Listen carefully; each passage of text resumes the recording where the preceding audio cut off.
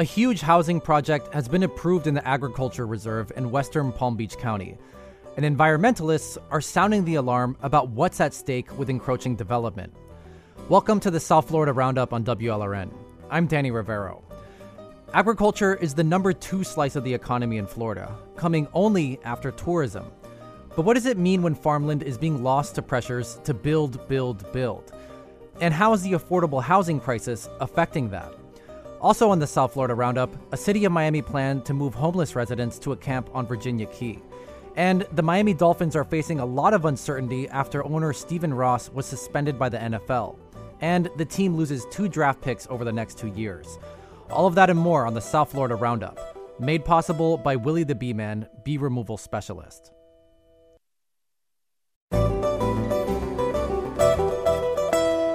I'm Danny Rivero. Welcome to the South Florida Roundup on WLRN. On July 28th, the Palm Beach County Commission voted 5-1 to approve plans for an affordable housing complex in the Agricultural Reserve. The project includes 357 market-rate apartments and 119 workforce housing units, which would be income restricted.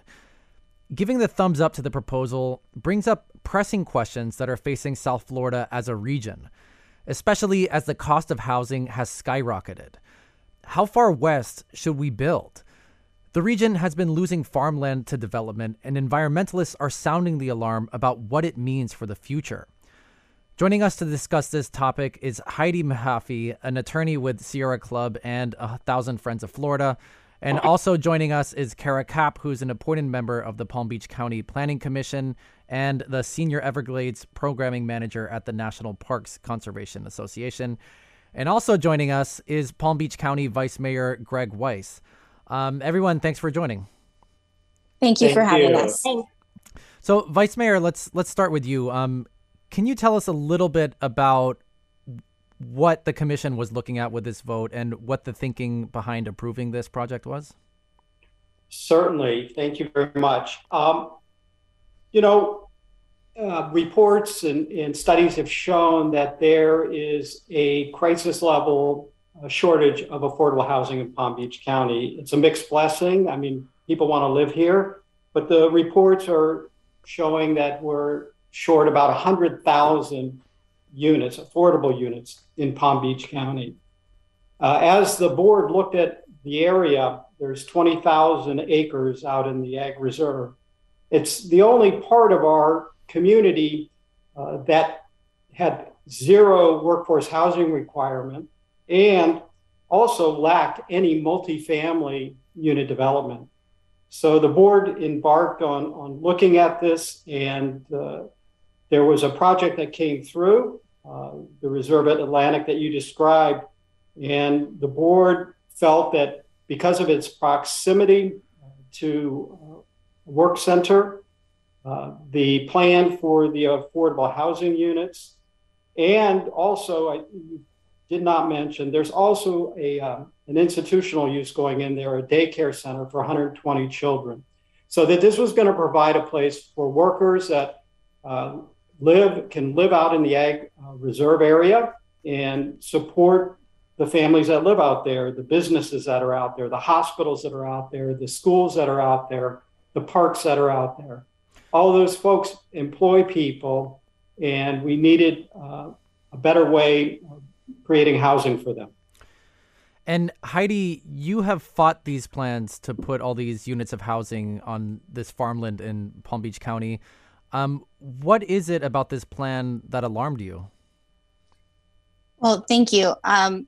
Along with Robert and Hartzell PA, we've been representing 1,000 Friends of Florida and the Sierra Club Loxahatchee Group for years and have been instrumental in creating what the Ag Reserve is today. And to answer your question, it's important to take a little step back and look at what environmental and land use law in regards to the agricultural reserve really means. The law sees a comprehensive plan as a constitution for future development, which means that it has very specific land use regulations, rights and obligations, and restrictions. And the agricultural reserve is a uniquely carved out area in Palm Beach County that requires that there be low density residential, low density commercial, to enhance agricultural preservation, environmental and water resources, and open space that will serve the needs of the residents and the farm workers that live there. So what we've been seeing, and especially with Reserve at Atlantic, which has come before the commission repeatedly, and this is the first time that it's actually gotten an approval, and Kara Kapp can speak on this, but it did receive a unanimous recommendation of denial from the Planning Commission. What our major concern is that this proposal is coming into the Ag Reserve, a low density regulation for development, and requesting density that is similar to the suburban and urban tiers. This particular piece of property is a little bit less than 40 acres, and the approval is for 8 units per acre, when under the current land development regulation, they would only be allowed to develop 7 homes on that property. And we do. Sorry, go ahead. Just to go back to the vice mayor, one of the issues that has been brought up is that this land in the preserve is partly meant to be kept green because out of other things, when rain falls on that, it will recharge the aquifer, and the more development that happens in zones like that, the less the aquifer is going to be built, which could have further environmental ripple effects down the line. But like you mentioned, there's also this very real affordable housing crisis that has befallen all of South Florida. So how do you balance those two things? Because they're both two very important and pressing problems we're facing. So, and good question. And we applied the same rules to this development as we apply to any residential development in the Ag Reserve, meaning based on its location, that only 40% of the land is available to be part of the development. The other 60% must be set aside in a preserve. So we've applied the same rules. And I think it's also really important to add that when the Ag Reserve was originally conceived, it was known that, or expected, there was going to be different types of housing.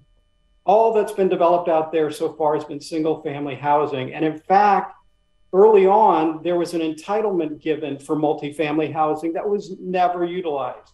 But the original plans for the Ag Reserve included 14,000 residential units. And as of today, only 6,000 have been built.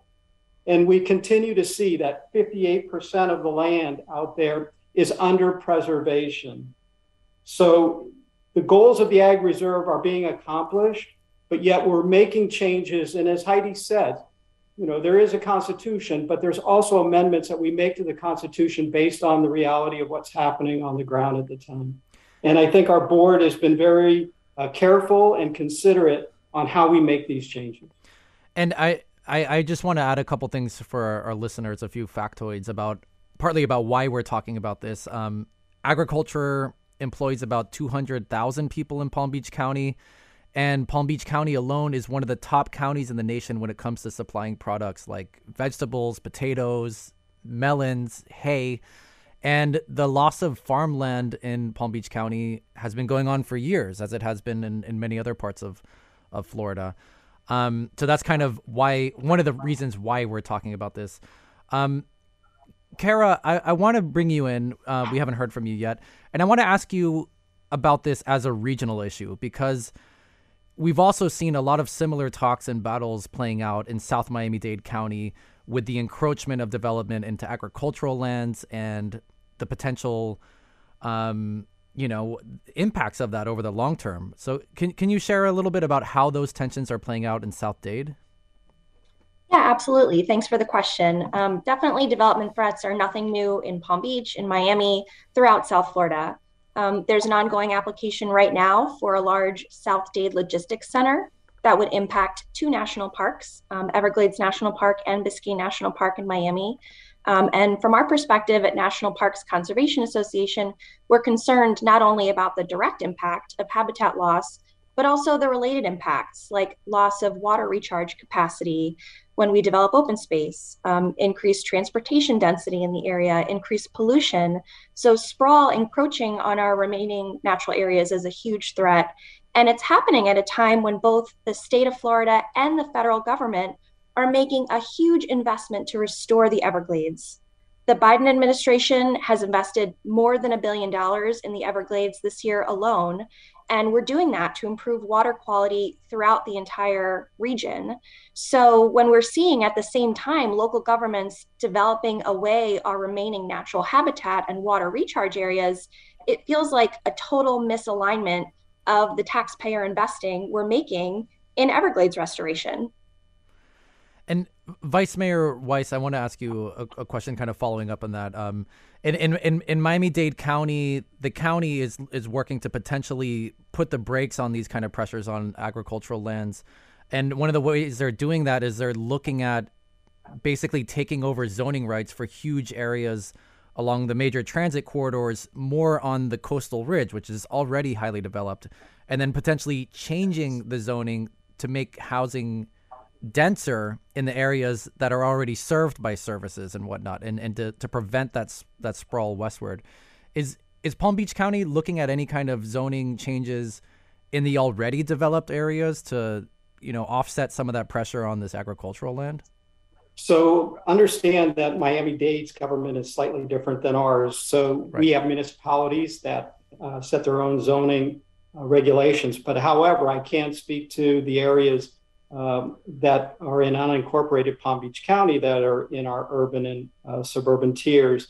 And those are being looked at, and we have directed staff to review density and where there is transit and transit available, is there an opportunity for increased density and take advantage of these transit corridors to efficiently move people. I do want to mention that there are over 440,000 acres in agricultural production in Palm Beach County. Most of that is in the EAA, the Everglades Agricultural Area. The Ag Reserve as it relates to agriculture, is approximately 10,000 acres of agricultural production. So you can expect that we will continue to be a very large agricultural producing area, not only for the state of Florida, but for the entire United States going forward.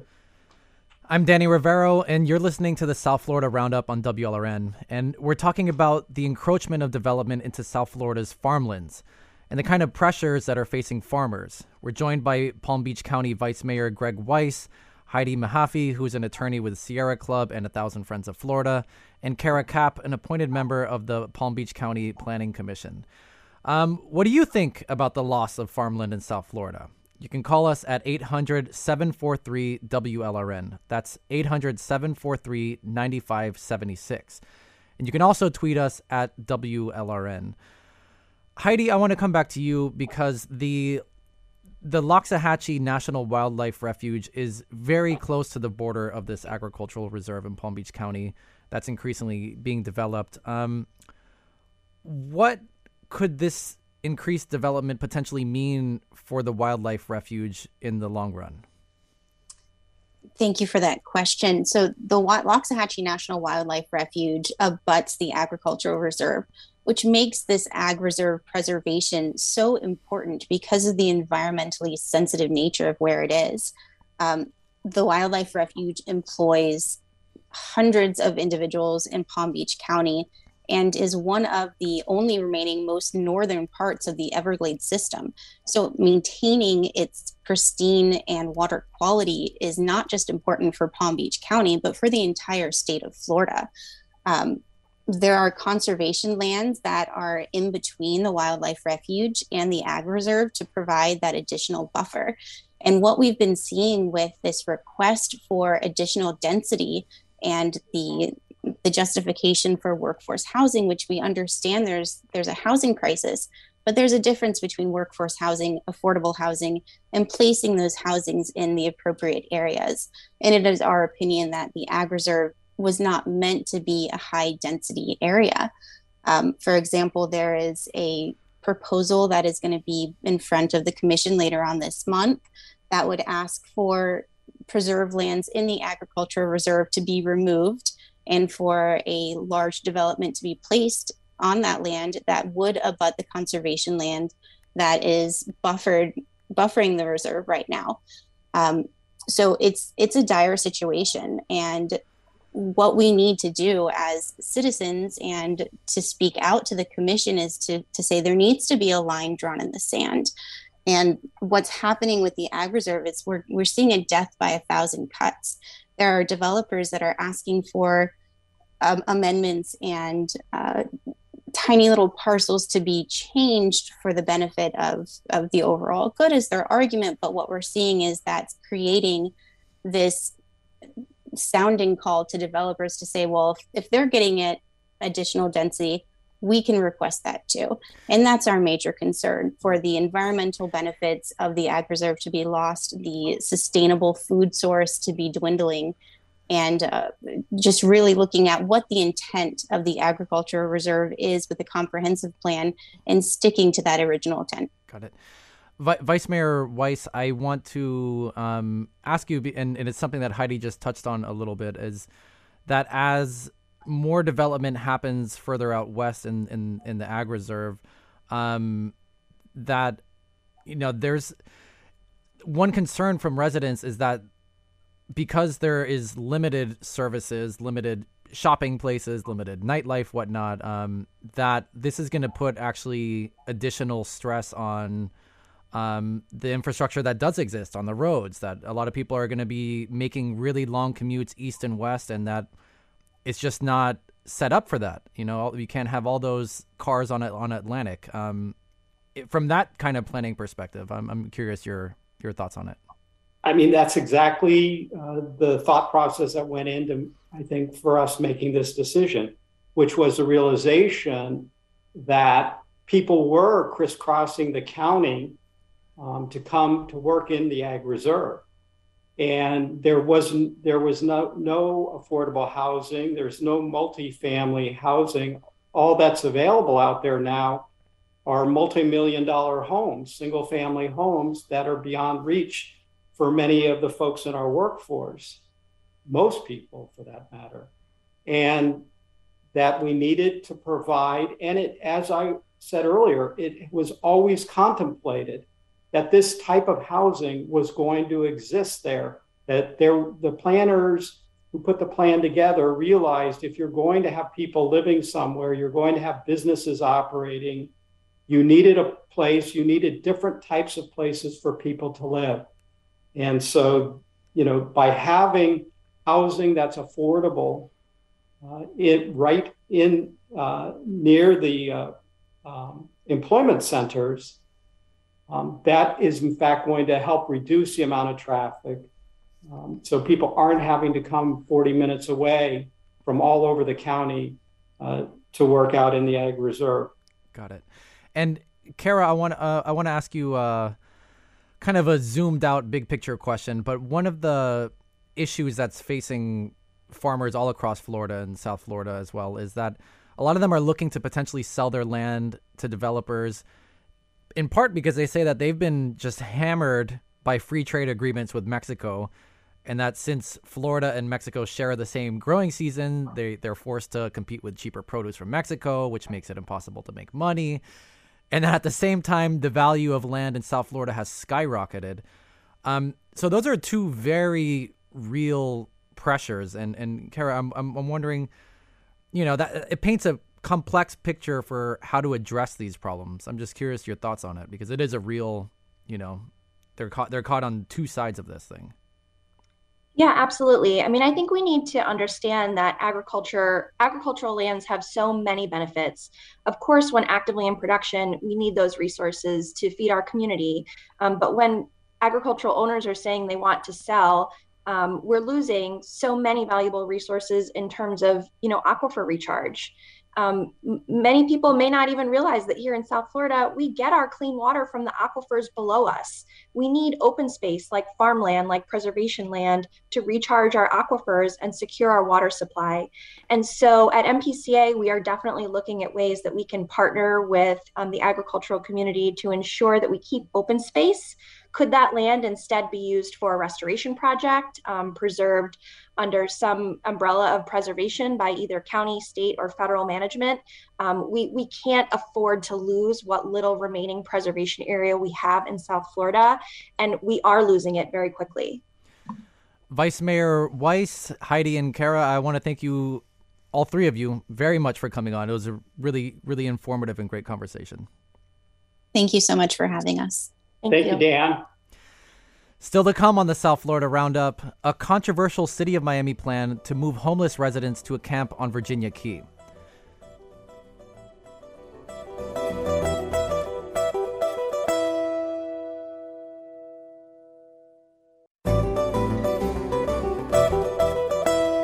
I'm Danny Rivero. Welcome back to the South Florida Roundup on WLRN. The City of Miami Commission voted 3-2 last Thursday to move forward with a pilot project that could move residents experiencing homelessness to an encampment on Virginia Key. There are currently no residents living on Virginia Key, but it is the home of the historic Black Beach and recreation activities for cyclists. And the plan has been met with nearly across-the-board opposition. And I want to invite our audience to join this conversation. What are your thoughts on the plan to move homeless residents to Virginia Key? You can call us at 800-743-WLRN. That's 800-743-9576. Joining us now to talk about it is David Peary, the executive director and founder of the Miami Coalition to Advance Racial Equity, and he's also the chair of the Camillus Health Concern Consumer Advisory Board. And also joining us is Ali Bianco. She's a WLRN intern and a reporter who's been covering these developments for WLRN. David and Ali, welcome. Thanks so much for having me. So Ali, let's start with you. What exactly was it that got voted on last week that set this in motion?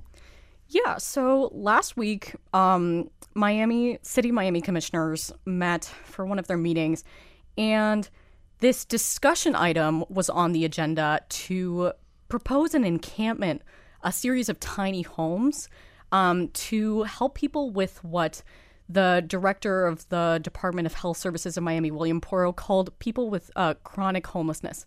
So it was really supposed to be a discussion item. There was no vote scheduled. But by the end of the discussion, commissioners had taken a vote, essentially, on whether or not to pilot the program on the northern tip of Virginia Key. So next to the sewage water treatment plant, some biking trails, just really at that northern end. It's a huge field. Mm-hmm. So at the end of the initial discussion, the plan had failed. Commissioners Joe Carollo and Commissioner Kristen King had both voted for it, and the other commissioners had voted against it. But just a few hours later, the vote changed. Commissioner Alex de la Portilla basically reversed on his vote and said, you know what, we should pilot the program, but I think that we should also explore other locations. So that's what happened last week. And what more needs to be done in order for this to actually be set in motion? Because as I understand, it's not done yet. There still needs to have some things happen. No, it's not. And we've seen opposition from other city and county leaders from it. Right now, the next steps for the commission would be an economic analysis of the location. Carollo's team said that they're going to be looking into how much it would cost. And basically, the sort of asterisk with De La Portilla changing his vote was saying, well, we also want to see from the city manager a list of other potential locations, some of which may be outside of the city of Miami, but other proposed locations that would theoretically be beneficial for this program outside of Virginia Key. And let's listen now to some of the reasons that the city commissioners gave for moving forward with this project. We're about to hear from Commissioner Joe Carollo and from Commissioner Christine King from last week's meeting. This proposal that they've been working on for a long time, trying to see what they could find, because as we see it clearly, nobody wants this in their neighborhood. But Virginia Key is an island of 1,000 acres, more or less. Nobody lives there. I find the Virginia Key location to be ideal. They will be provided services. They are not that far away. They're not close to residentials. And I want our listeners to know that we invited all 3 city commissioners who voted in favor of this item onto the show. The offices of Commissioner Joe Carollo and Commissioner Alex Diaz de la Portilla did not respond, and Commissioner Christine King is out of town, and she was unavailable to join us. David, I want to bring you into this conversation. You've been very critical of this vote by the city of Miami to place this encampment on Virginia Key. What is it about it that rubs you the wrong way here? Well, yes, Danny, this is an incredibly misguided effort to banish the homeless away from Miami, which has really been a longstanding goal of at least a couple of the commissioners. We were not going to solve homelessness in Miami or any other place for that matter by banishing the homeless or deporting them away from the places where they live. And so this is going to just be an incredible waste of time, an incredible waste of money, an incredible waste of resources that can go towards truly solving homelessness in Miami. This plan will cost millions of dollars. It will result in greater harm and traumatization to a population that's already been traumatized by living on the streets. It's not just duplicative of efforts by the Miami-Dade Homeless Trust, which is really the expert, the lead agency in this area that's been tasked with solving homelessness, but it is actually very wasteful. And so the time, money, even this discussion that we're having today and the resources that are being used to talk about this incredibly misguided effort should be used to create homes for the homeless. That is what's going to solve homelessness here in Miami. And we have a call now from Enrique in Miami. Enrique, you're on. Thanks for calling. Hey, how you doing? Thank you for bringing up this topic. I really think it's a travesty to have our commissioners voting the way that they're doing. It's just a complete disregard to people's will. We clearly, in Miami, overwhelmingly, we're concerned about the environment, about the homeless situation, and hiding under the rug in Virginia Key is just doing the opposite of all that. What these people need is treatment, is programs that will reintroduce them to society, make them,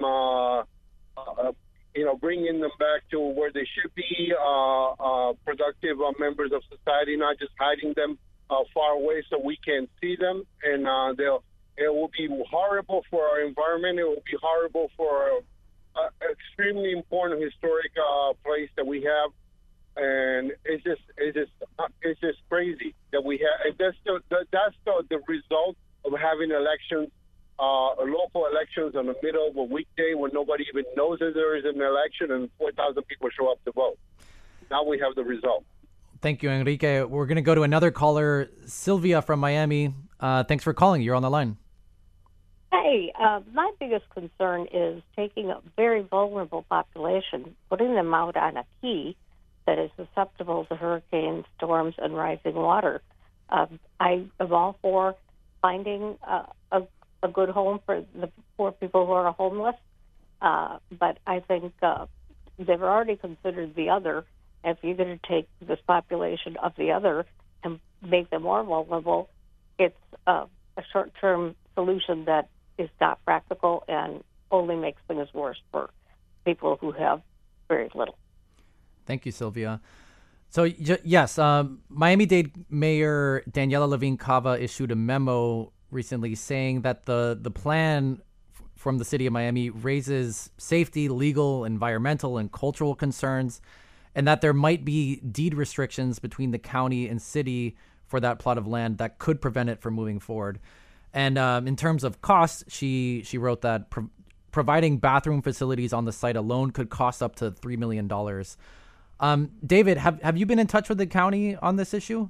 Because there is some No, I haven't been personally in touch with the county, but I've been very much aware of their analysis. I took a look at the memorandum from the mayor's office and the like, and I agree. They're not only with the mayor's office, with Commissioner Regalato's objections to this really misguided plan, But also, aside from the multitude of problems and concerns raised by the mayor's office and raised by your two callers that were really putting a vulnerable group in more danger on this island and in the way of damage and of harm in case of storms. Aside from this multitude of problems, we're not aware that the Miami City Commission has consulted with the people experiencing homelessness. That they have not taken this action in consultation with anybody who is actually living on the streets. And the reason why that's important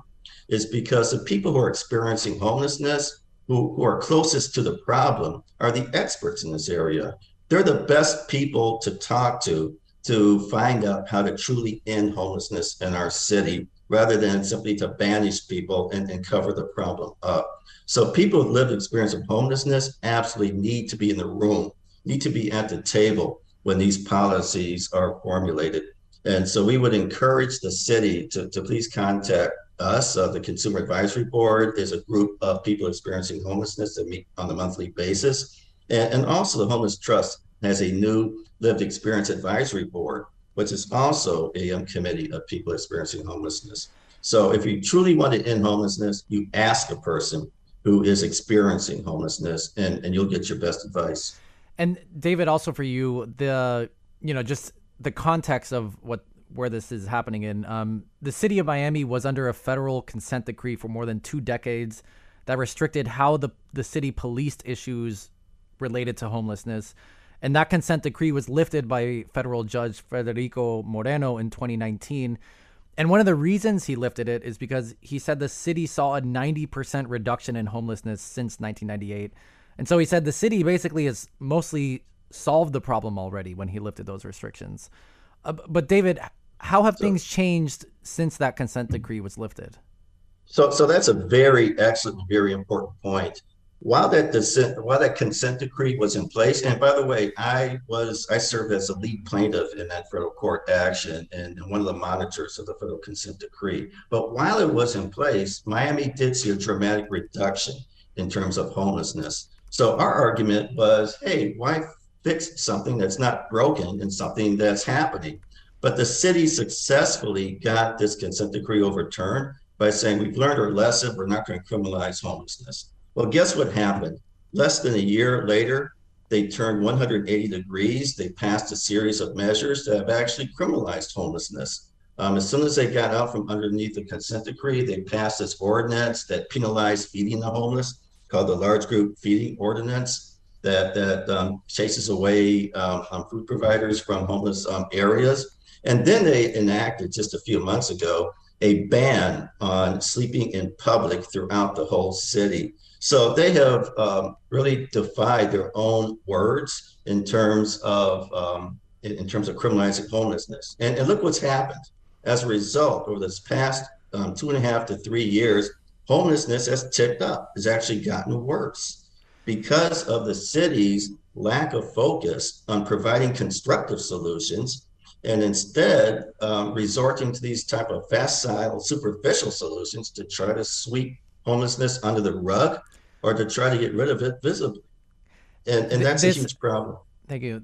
This is the South Florida Roundup on WLRN. I'm Danny Rivero. We're talking about a City of Miami plan to move homeless residents to a camp on Virginia Key. And we're being joined by David Peary, the executive director of the Miami Coalition to Advance Racial Equity, and also by WLRN intern and reporter Ali Bianco. You can call us at 800-743-WLRN. That's 800-743-9576. You can also tweet us at WLRN. Ali, I want to come back to you. The city says that if people take the option to move to this place, I will mention it's not been proposed or talked about as something mandatory, that it would be voluntary.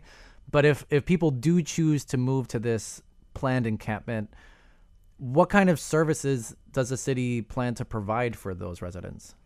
Yeah, so like you said, it is completely voluntary. It's a program that you opt into essentially. And one of the things that they stressed is that the environment, you can, like, people experiencing homelessness will be able to go in, they'll be able to go out at their leisure. So really the services that they talked about there would be case management. You've got your essential services, food, restrooms, showers. There's also going to be health screenings there, according to the presentation at the commissioners meeting. But I've heard a lot of opposition from people talking about the fact of a lack of services. And I think a lot of what I'm hearing in terms of that is services like mental health services like other nearby homeless shelters that could potentially also offer opportunities to people experiencing homelessness. So they talked a lot about services at the commissioners meeting. It seems like a lot of these are really like the essentials. And a lot of the opposition that's coming out is on kind of services that go above and beyond for what people experiencing homelessness also need. And we have another caller, Richard, calling from Brickell. How are you? You're on the line. Thanks for calling. Hi, thanks. I'm not from Brickell, but it relates to Brickell. Thank you. And I just want to say that I think it's an appropriate location for environmental and a lot of the other reasons that were mentioned. But the irony is that the closest location for the people that are there, walking or taking the bus, is going to be the Brickell area. And I just think that the people that do live in Brickell are probably, once they get wind of it, going to fight and mobilize. But I'm not against it for that reason. I'm against it for environmental reasons, and I think also that the homeless should be integrated more to general society for all the reasons that were already mentioned. And also, just thank you for the call. And also, just another irony, I suppose I'll bring up is that the planned site for this is directly across the water, just a few hundred yards away from Fisher Island, which is the wealthiest zip code in the entire nation, and they would be actually just right across the water from this. We have another caller, actually, Esther, calling from Miami. How are you? You're on the line. Hi, how are you today? Thank you for having me on. I've spoken with Allie. I've been one of the vocal advocates. My business is on the island. And when we heard about this, we were one of the groups that shared the information with a lot of the stakeholders. As your speaker was saying, and I 100% agree with him, and that was our initial reaction, is that this is horrible for the homeless population. These are our most vulnerable residents, the poorest of the poor.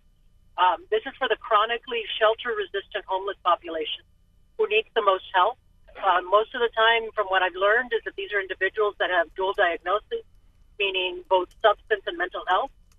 And to say that you're going to provide mobile services is insufficient. That's probably the costliest and least effective for individuals in crisis. These are folks that, if they decide to go into the program, would be going through withdrawal for drug addiction, possibly, or even alcohol addiction. And that requires a different level of care than what a mobile facility can provide. There's no sewage service back there. It would have to be brought in.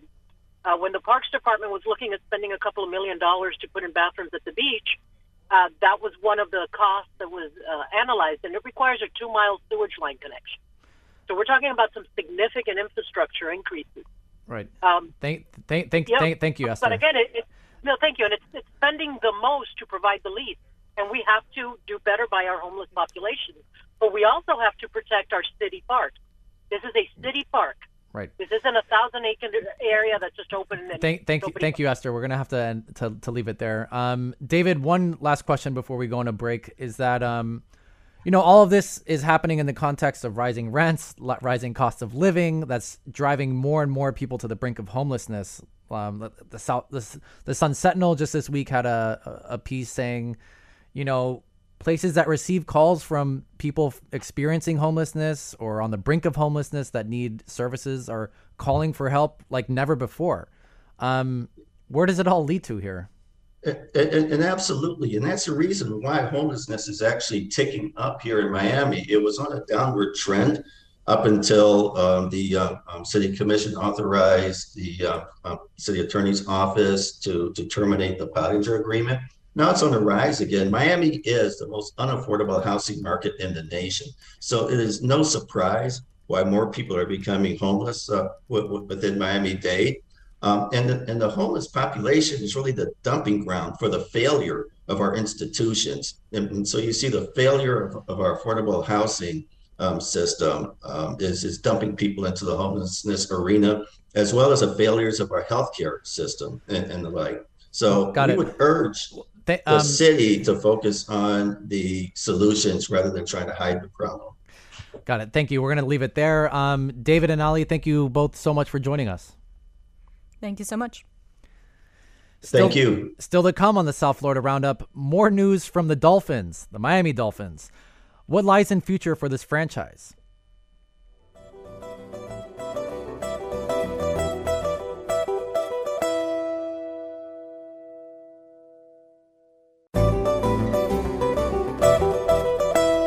I'm Danny Rivero. Welcome back to the South Florida Roundup on WLRN.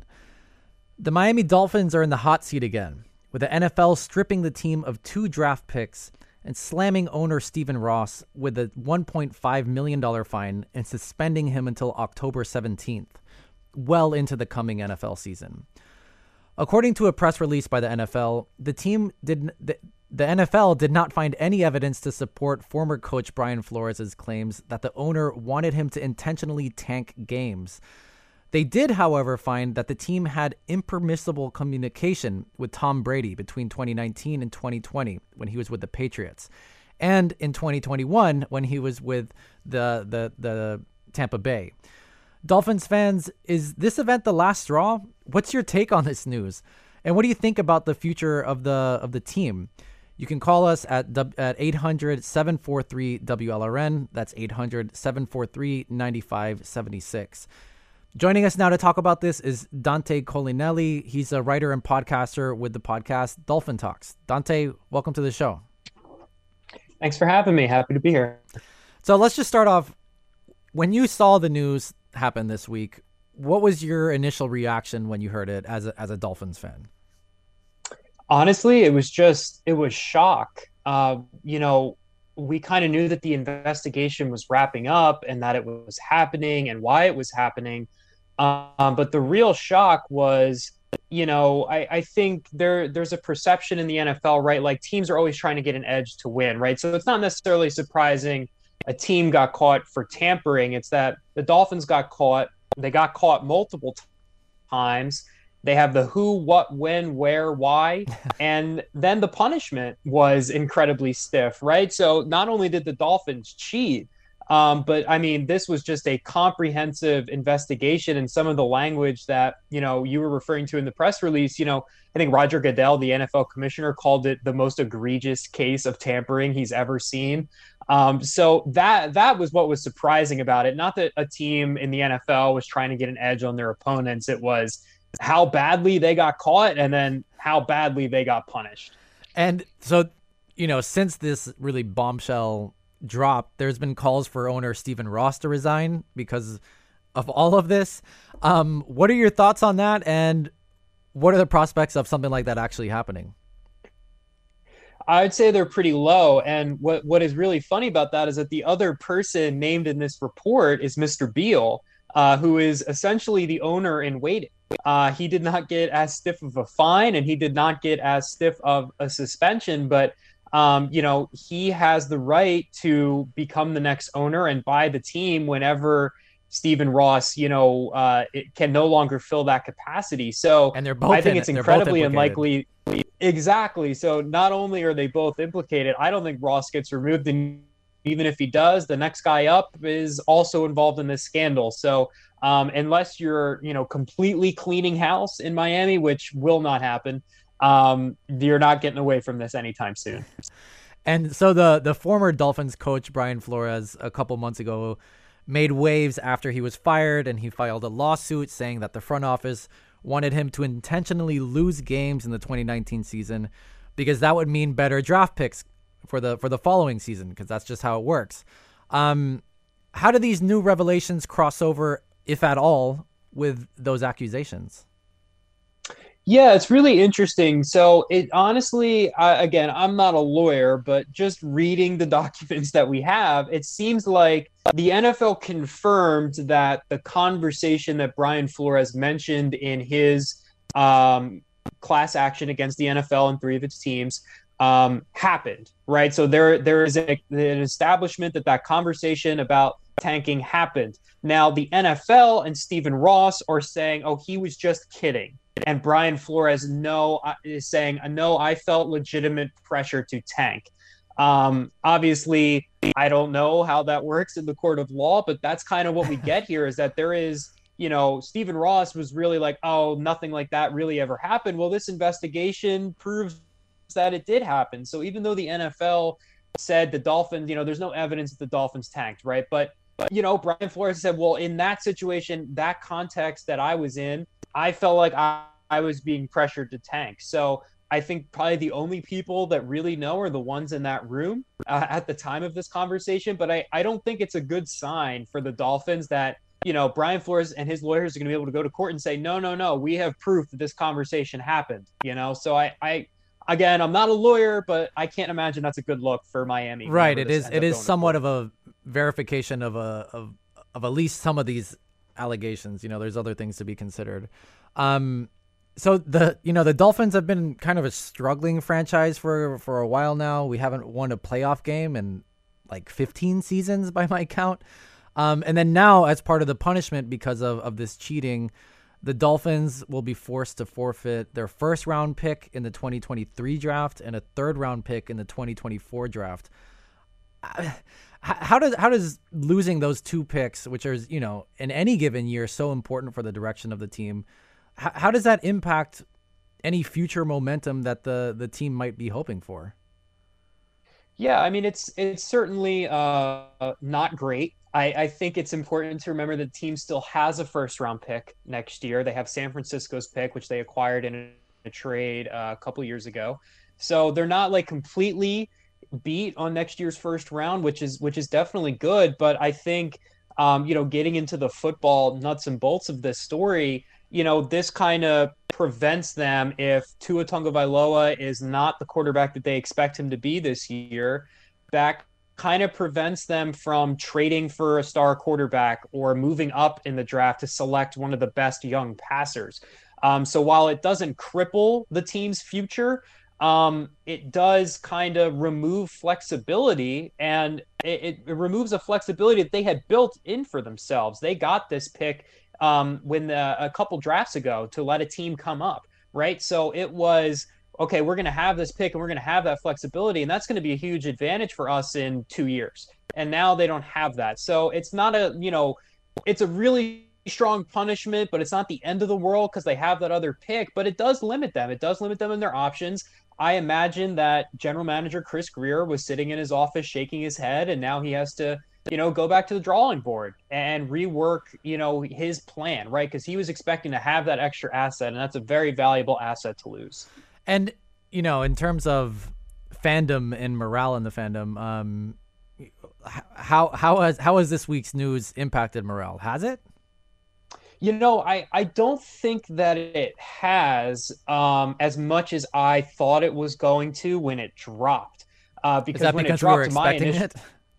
I think it was part of like expecting it. And then also I just think that there was a lot of positive momentum for the team right now.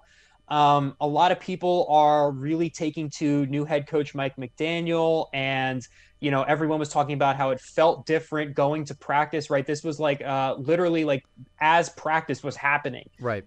This dropped. Like the team reporter, who does an excellent job, was like literally live tweeting practice, just ignoring the fact that the team just got punished from the NFL. It was a very weird moment, but it seems like the fan base is still very optimistic because they think the team's still going to be good this year. And that's kind of what they're hanging their hat on. They're like, all right, you know what? The owner got suspended. We lost the first round pick. We don't care. We're going to make the playoffs this year. We're going to end that streak that you talked about earlier. That seems to be the morale of the fan base. So it's not as bad as I thought it would be, especially when it first dropped, because I was like, I mean, they can't seem to stay out of the news for the wrong reasons. But it does seem like things are still okay because fans feel like this team's going to be good. Now, if they start losing games and they don't play well, I think things will, tumble pretty quickly. But you could say that about any NFL season, really. Right. Well, we did have a winning season last year, 9-8.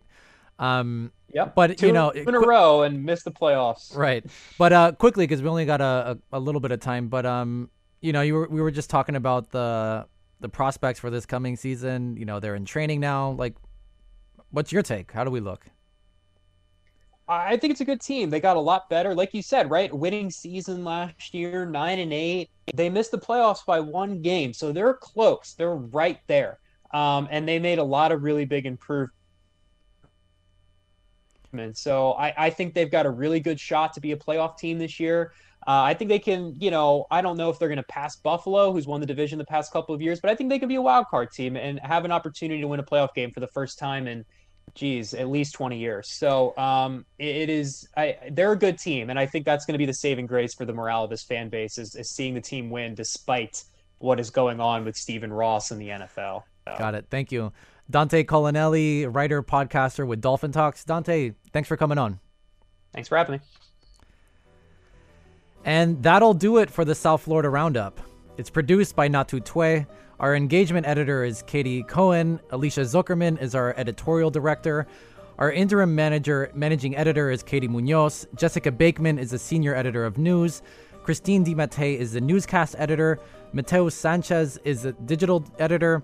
The director of radio operations and the show's technical supervisor is Peter J. Mayers. Richard Ives answers the phones. I'm Danny Rivero. Thanks for calling and listening. The South Florida Roundup is made possible by Willie the Bee Man, bee removal specialist.